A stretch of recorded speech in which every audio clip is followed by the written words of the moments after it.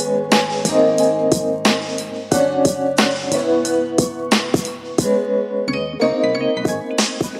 everybody, to the Locked On Lakers podcast. I'm Anthony Irwin. I am joined by nobody. It is a Sunday night. The Lakers just beat the Sacramento Kings, and I'm going to answer your guys' questions. There's not really that much to talk about with the game. It's kind of weird. This was the first game in watching it that it felt like the crowd was in on the importance of tanking. So when the Lakers were playing well and walked away with the win, it was kind of like a weird, bittersweet mood with the team. So I don't know what to take away from that. Even back when like Byron was a coach, or even before Byron was a coach, the idea of tanking was so below the Lakers that it wasn't something that you would notice in the arena. Tonight was the first time where you actually kind of sort of noticed it in the arena. I don't know what to do with that information, really, but, you know, maybe everybody got smarter. I don't know. I still can't get into the idea of tanking for the Lakers this year. I was happy to beat the Kings. They had like their best year in like 15 years, and beating them is kind of fun still. So I don't know. Well, it's weird, but there are a ton of questions to get to. I went back about a week and a half because it's hard to figure out where the cutoff was that Pete and I stopped answering questions. So if there's overlap here, I'm sorry. I don't think there's going to be, but if there is, those of you whose questions I'm answering again, you're welcome. Let's start, though, with Assess the Threat asking, "Hey, Anthony, I have a fun question for you this week because I really don't want to actually talk or think about the 2019 Lakers. If you had to construct the absolute best player of all time using attributes from only current or past Lakers, how would you do it? For example, player X's jump shot, player Z's finishing at the rim, player whatever it is." So I would start with, and then mentality is also something taken into account here as well. ATT also wants me to run this by Pete, so at some point I'll try to get his answer for this as well. But I would start with Shaq's body when he was in shape, when he cared to be in shape. So like early, like 1999, 2000, Shaq's body. And physical abilities. I would go with Kobe's like determination. I'd have Magic's passing ability. I would have, who's the best shooter in Lakers history? That's a good question in and of itself. I'd probably go with like Glenn Rice's shooting ability. I think he's probably like over the course of his time as a Laker, I think he's probably the best shooter in Lakers history. Or like Sasha Vujacic, who might have been a little bit ahead of his time. Michael Cooper's perimeter defense, I would go with James Worthy's finishing ability on the break. And I think you'd walk away with a pretty good player. Right? Jerry West, just overall killer demeanor. I really honestly think Jerry West has like a personality disorder. He's just a psychopath. He's in a good way for sports, right? But I put all that together, amalgamate it as best you possibly can, and I think you walk away with probably the best player of all time. I'd go so far as to say, building off of this question, Assess the Threat, great question. I would put the Lakers player against any other player from across the league, right? So like the Bulls' best player would basically be like taller Michael Jordan because Scottie Pippen was bigger than Michael, right? You would have in Boston, it would be some combination of Larry Bird and Bill Russell, right? With a little bit of, I don't even know who Kyrie Irving's handles, right? So, that's a fun question. I would like that. Maybe as we get closer to the end of the season and as I head out to Vegas for Summer League, I'll talk to the other hosts of Locked On shows and then other people who cover their respective teams and see what everybody thinks about what their team's favorite player would look like, or what their team's best Frankenstein player would look like. That's a way to go, Assess the Threat. That's a fun one. We'll come back to that one in a bit. A Jaff asks, does it feel like does this year feel like the year we brought Dwight and Steve Nash? LeBron doesn't even have trade value. He does. Ingram and Lonzo are injured a lot. LU Smart is, I don't know what LU Smart, what is the solution now? From Almar Jaff from Kurdistan. So I would compare it to that Dwight and Nash year, only in the way that, it felt like this year expectations were just fallen way short of as they were that season. The difference to me is that, like, after Dwight and Nash, it was hard to see where the team goes from that point moving forward, right? They used a lot of assets to acquire Dwight and to also acquire Nash. This year, now, the Lakers have lost D'Angelo Russell. They have lost Julius Randle, but they have their draft picks moving forward. They have cap space moving forward.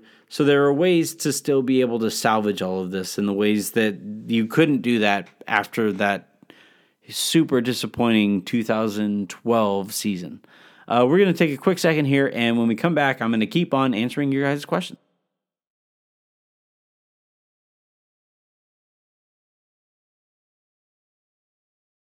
All right, King Wadester wants to know, hey guys, hope you're doing well. I'm doing all right. My question is, if we would have kept Russell, do you think we would have drafted Lonzo or Tatum? And if we got Lonzo, do you think Lonzo at the 1 and Russell at the 2 would have worked? That last question, yes, absolutely. Russell being able to focus primarily on offense and Lonzo being able to focus primarily on defense would have been a magical duo. There are very few things that I feel as strongly about in the NBA as I do in saying that Lonzo and Russell would have worked. Regarding the first question, if they kept Russell, would they have drafted Lonzo? Magic really wanted to draft a point guard. So my reading based on, talking to some people in and around the Lakers was that he really wanted a point guard. The Lakers were looking primarily at either De'Aaron Fox or Lonzo Ball. But either way, the Lakers wanted a point guard, and I think they were. So this is something I've been digging as best I can. This is one of my favorite conspiracy theories, is that the Lakers traded D'Angelo Russell as a favor to Byron Scott. Magic basically moved off of Russell after Russell got Byron fired, thinking that Russell would never understand what it takes to be successful in the NBA. And here is Magic looking extremely stupid in doing that. So I think no matter what, the Lakers wanted a point guard, and when they drafted a point guard, they were looking to trade Russell as a favor, as a last thank you note to the worst coach in the history of professional sports. Next question comes from Arete32. You hear the Arete. Yo soy Antonio Erwino. Y soy de Yorba Linda. Yeah, right. These guys all want to build a wall around me. This question comes from Arete32. I know it's hard with all the injuries, but how high do you think each player's ceiling is between Ingram, Lonzo, and Kuzma? I think Ingram has the highest ceiling because of the position he plays. Give me a versatile wing over just about any other player type in the NBA, and I'll feel pretty good about the direction that team is going in. And then Lonzo is behind Ingram, and then Kuzma's ceiling is significantly lower than both those other players. You guys ready for a hot take? I'm probably going to regret this. Kyle Kuzma's overrated. He feels like Tal Clarkson. Next question comes from Corporate Card Holder. What would the CP3 trade have done for Kobe's career/legacy and the Lakers franchise? Personally, I think it extends his career by eliminating major injuries, increasing his all-time numbers, finishes closer to Malone in scoring, and extends his championship window, retires with 6 rings instead of 5, and solidifies his spot on Mount Rushmore, top 4 of all time. Lastly, where would the Lakers be right now, and do you think LeBron and CP3 would they currently be teammates in LA? So I don't think Kobe and CP3 figure things out as smoothly as a lot of Laker fans seem to think that would have gone. Both guys needed the ball a lot. Both guys have type A personalities that probably would have clashed a lot in regards to how they wanted to lead the team. I don't think CP3 makes it to this era of Lakers basketball with LeBron James. I don't think they ever win a title, but I definitely think they make a final series, if that makes sense. I think they work hard enough and work together, that they being Chris Paul and Kobe, work hard enough and work hard enough at making things work as best they can. But one of those guys would have had to take in a back seat, and I'm not positive that either of them would have. If they would have, it would be Chris Paul, because he's that type of a genius. I just don't know about Kobe and Chris Paul as leaders. Like, it would take a very particular type of role player to make it work on that roster, because those guys were killers, and they were killers not just with the guys that they were lined up against, on a nightly basis going up against opponents, but also in regards to the type of teammates that they needed or that they worked best off with. So I don't know how that goes. I don't think Kobe wins another title. The age stuff, maybe Kobe stays healthier longer, right, than he did. Obviously, he blew his Achilles in trying to drag that disappointing Dwight Mayer Lakers team to the finals or to the playoffs. But it's hard to say, because does that injury, that blown Achilles, have anything to do necessarily with Miles, or is it a random thing? Because if you talk to a lot of people who've blown their Achilles, that's something that just kind of happens. And it's hard to say whether or not Kobe's additional miles and the tread on those tires played a role in doing that in the way that a lot of people seem to think it did. Next question here comes from Calbo24/8. Are we becoming the Knicks? Kind of. I don't believe in Jeannie. I wish I did believe in Jeannie. I think she means really well, and by every account I have ever heard regarding her, she is one of the nicest people out there. But you have to be a psychopath to succeed at this level of competition in professional American sports and just professional sports, period. And I don't know if Jeannie is necessarily mean enough to do what she has to do to get the Lakers to where they have to be. Like do you honestly? I'm asking you guys. I'll turn this question around and I'll ask you guys. Do you honestly think Jeannie Buss would fire Magic Johnson? Because she has to, and I don't think she will. And I think it's because she's too nice. She cares too deeply and too personally about Magic, and I don't know what that means moving forward.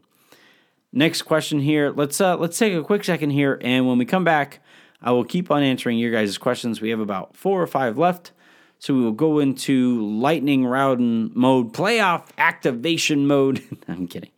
Here in a second.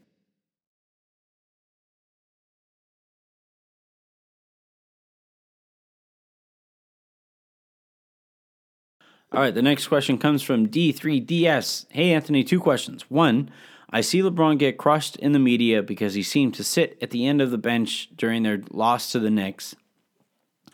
People are accusing him of showing lack of leadership. Do you agree? Not really. He's still on the bench, right? The thing with LeBron in sitting at the end of the bench is that he has... So, I don't know if you guys remember this, but Phil Jackson had a really bad back. And he used to have an extra pad basically on his seat that allowed him to sit higher up than everybody else. I don't know, maybe it was an ego thing. I don't know, but I believe it was in regards to his hips and his back. LeBron has a very similar thing, and does he look distant at times? Yes. Are there times probably where he wants to be distant? Yes. And is that always the best way to be a leader? No, probably not. But I think the sitting while on the bench, like this isn't a Rondo thing. Remember, Rondo was sitting off of the bench. He was sitting amongst other fans courtside. LeBron is still on the bench, and I think it's a little overblown. I didn't really appreciate Clyde Frazier going down that path with him. Like, it's funny to hear Clyde Frazier talk about ego when he's rocking the suits that he does. Like, what are we doing there? And then the second part of that question is, who was better in your opinion, MJ or LeBron? Oh, man. LeBron. Next question here comes from Dano _ Laker. Great job, guys, on the podcast. Have the Lakers done a terrible job of developing their young players into viable three-point shooters? For example, Brandon Ingram was billed as a three-point shooter coming out of Duke, but has regressed in that area since becoming a Laker. Kuzma shot the three ball great as a rookie, but after a summer of spending time with the Laker developmental coaches, he has shot terribly from three-point land. Josh Hart also. Then look at the former young guys who that were let go. They could never space the floor. Nance, Randall, Zubats were examples brought up here. They were all supposed to develop that shot every summer, but that never happened. Randall is now shooting threes in New Orleans. How much do you want to bet the Zubats becomes a three-point threat with the Clippers? I've talked a lot about shooting. I don't know. So Jamal Wilkes is the head of player development with the Lakers. Or no, not Jamal Wilkes. His son. I forget what his son's name. But Jamal Wilkes' son is in charge of developing youth with the Lakers. I think he should probably be fired, in my opinion. I think that the scouting department has done a really good job of finding talent. The Lakers just haven't done enough to actually develop said talent. In regards to shooting specifically, I went into that last week, and talking about opportunities and turning mediocre shooters into good shooters and good shooters into really good shooters. I think the Lakers haven't done a very good job in that regard. But when you look at guys shooting after they leave the Lakers, like my thing is, so the Lakers brag about being a players organization. And in my opinion, what the Lakers need to start doing is actually putting their hands on the development of these guys and not being so much of a players organization, and actually showing or guiding these guys through the development that makes them more valuable as players over the course of their time as Lakers. That's just my 2 cents. Last few questions. Q Breezy 12 wants to know, they have 2 questions. Can we get a Pete rant on D'Angelo Russell soon? Yeah, sure. I'll talk to him. And then I've come to the point where it's KD / Kawhi or bust to not be salty. And then 2, what do we have to do to get you a press pass for exit interviews? I went to the game Friday, and I sat there and I talked to Pete and I talked to Harrison, who is my editor with Silver Screen, and it just doesn't make much sense for me to get credentialed to go to these games. I could. I've covered the team long enough. I've made enough money to be able to, tell them, actually, I have a platform, but the one thing, so I'm trying to phrase this so that I don't sound as bad as I possibly could here. But when you get access, there's a bit of a trade-off for the things you get to say about the organization. And now that's not to say that I take pot shots at the Lakers. I try to stay really fair with my analysis of them. But when you get credentialed, like the trade-off for that access can sometimes be, well, let's just hold off on this story for right now, right? You might get approached and you don't want to burn a source before you actually have to. And so, I would just much rather be able to say what I want to say about the Lakers when that comes up. And now I offer as much context as I can possibly offer. And then I talk to people who are close with the Lakers. I still have Lakers sources, right? So, I'm still as fair as I possibly can be. And I try to, I used to be really bad at my analysis and being too big a prisoner of the moment. But, the idea of getting a press pass and maybe trading in some of my objectivity for access is not something that I'm really interested in doing. Next question here. We have, we still got a while. Wow. All right. Congrats on the house and the baby. Welcome to parenthood. Would you consider it a fail if the Lakers picked up Kemba and Vucevic over the offseason instead of big fish hunting for KD, Kawhi Leonard, or Kyrie? Pete can answer this too. All right, so I'll run this by Pete as well. But yeah, it would be a failure. It would. D'Angelo Russell, I think, in the next 2 seasons is going to be objectively better than the Jimmy Butlers or the Kemba Walkers. And when you consider the fact that the Lakers just gave him away for nothing, you have to get somebody who is objectively better than D'Angelo Russell. And I don't know if Kemba Walker or Kyrie Irving will be that 2 years from now. Next question here comes from Groove. As always, I enjoy listening to your show. You do a fantastic job with your takes and analysis. Thanks. Major props. I'll take them. With a generally top-heavy draft, if we somehow manage to land in the top 3, would you rather keep the pick or would you package it for a star with the caveat that AD is not going to be available to us? Personally, as unlikely as it is, if we land number 1, Zion is a Laker come next season. Every other pick is going out. Your thoughts? If possible, maybe Pete can weigh in as well. All right. What I do is I take a note of all of these questions that you ask for Pete as well. So I'll jot that down and we'll see what he thinks. But for me personally, I think if you get top 1 or 2 picks to me, either Zion Williamson or Brandon Clark. I think it's Brandon Clark out of Gonzaga. Those are your top two picks.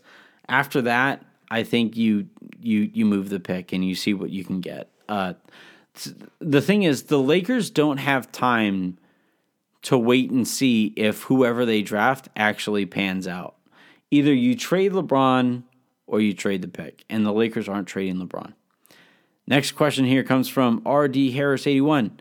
Setting aside their failure in a dual coach/GM. Oh man, I lost my spot. Oh yeah, there you go. Setting aside their failure in a dual coach/GM role, what do you think of Tibbs or Stan Van Gundy as coach? Going back to simply coaching has worked wonders for Doc Rivers. I'm not a fan of Tom Thibodeau's approach to coaching. I think his defense is antiquated, and if you are hiring somebody for their best talent and their best talent is antiquated, then it was a bad hire.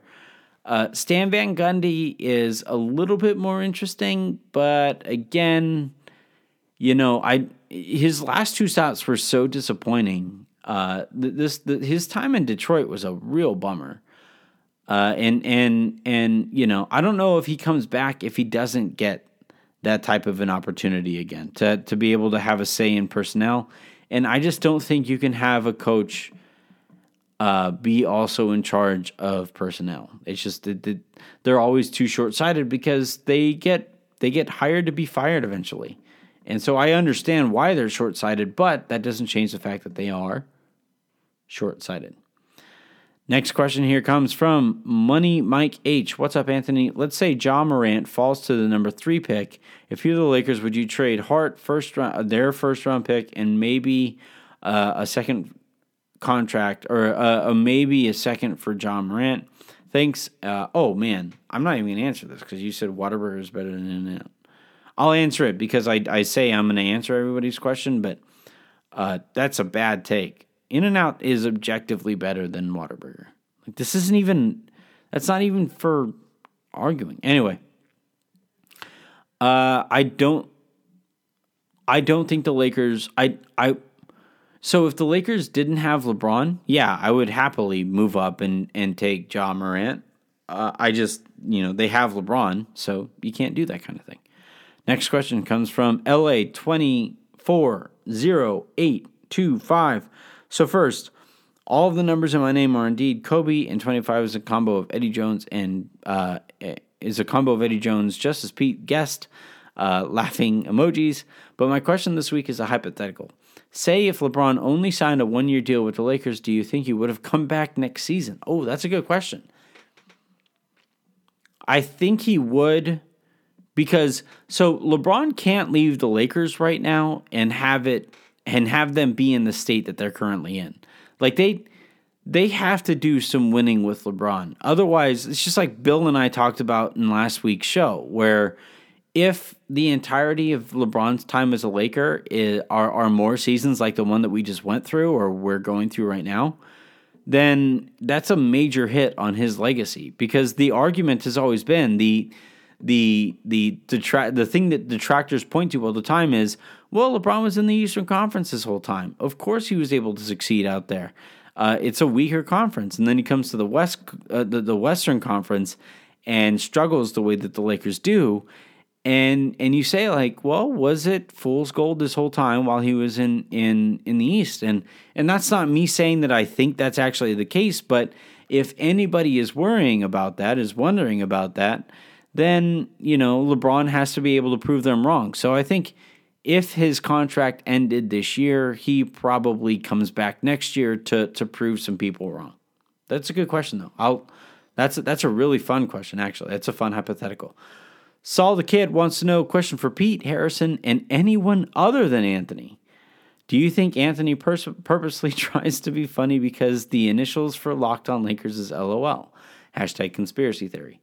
No, and I don't try to be funny. I'm not funny, but I don't go out of my way to try to be funny. I try to be entertaining because it's my job, but I don't try to be funny.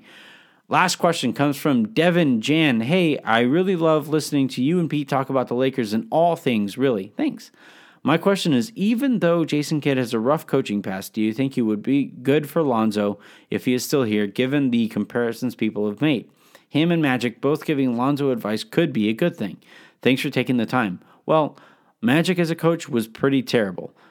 Jason Kidd as a coach is the only coach who ever held Giannis back. So I don't know. If they want to, if Jason Kidd wanted to just coach Lonzo in the offseason and trade him and kind of walk through, kind of teach him through the task of learning video and analyzing video, then I'd be fine with that, But this idea that Kidd is going to be in charge of an entire team and hiring a coach just for a single player who is not LeBron, I don't think is a very smart approach to building a team. That'll do it for this episode of the Locked On Lakers podcast. Thank you very much for tuning in today. Shouts to Himalaya, who remains a key partner for the entire Locked On Network podcast network. More on them as we get deeper into our partnership with them. We're really excited, though, as a whole for what that might look like. Thank you very much for tuning in. Have a great rest of your day. Make somebody else's, and I will talk to you